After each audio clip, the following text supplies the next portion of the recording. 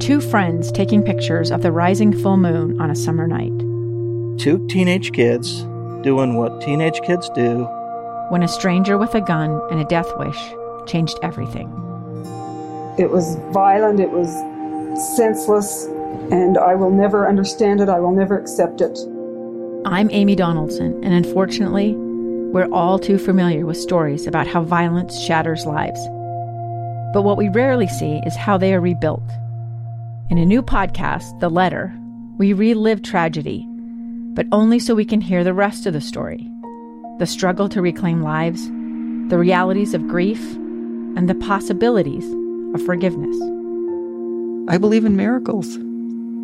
Sometimes I thought, there are no miracles. Yeah, there are, and this is a big one.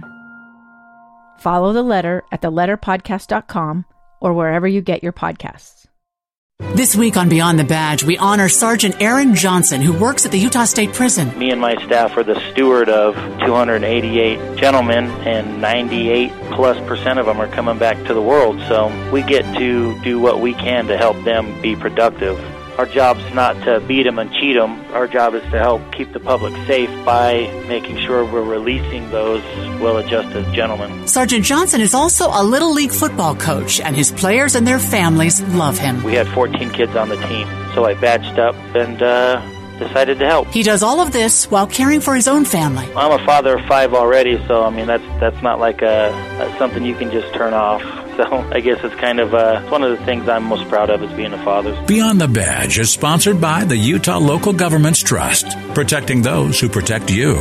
Providing specialized insurance products and services protecting more than 540 local governments. Be safe and come home.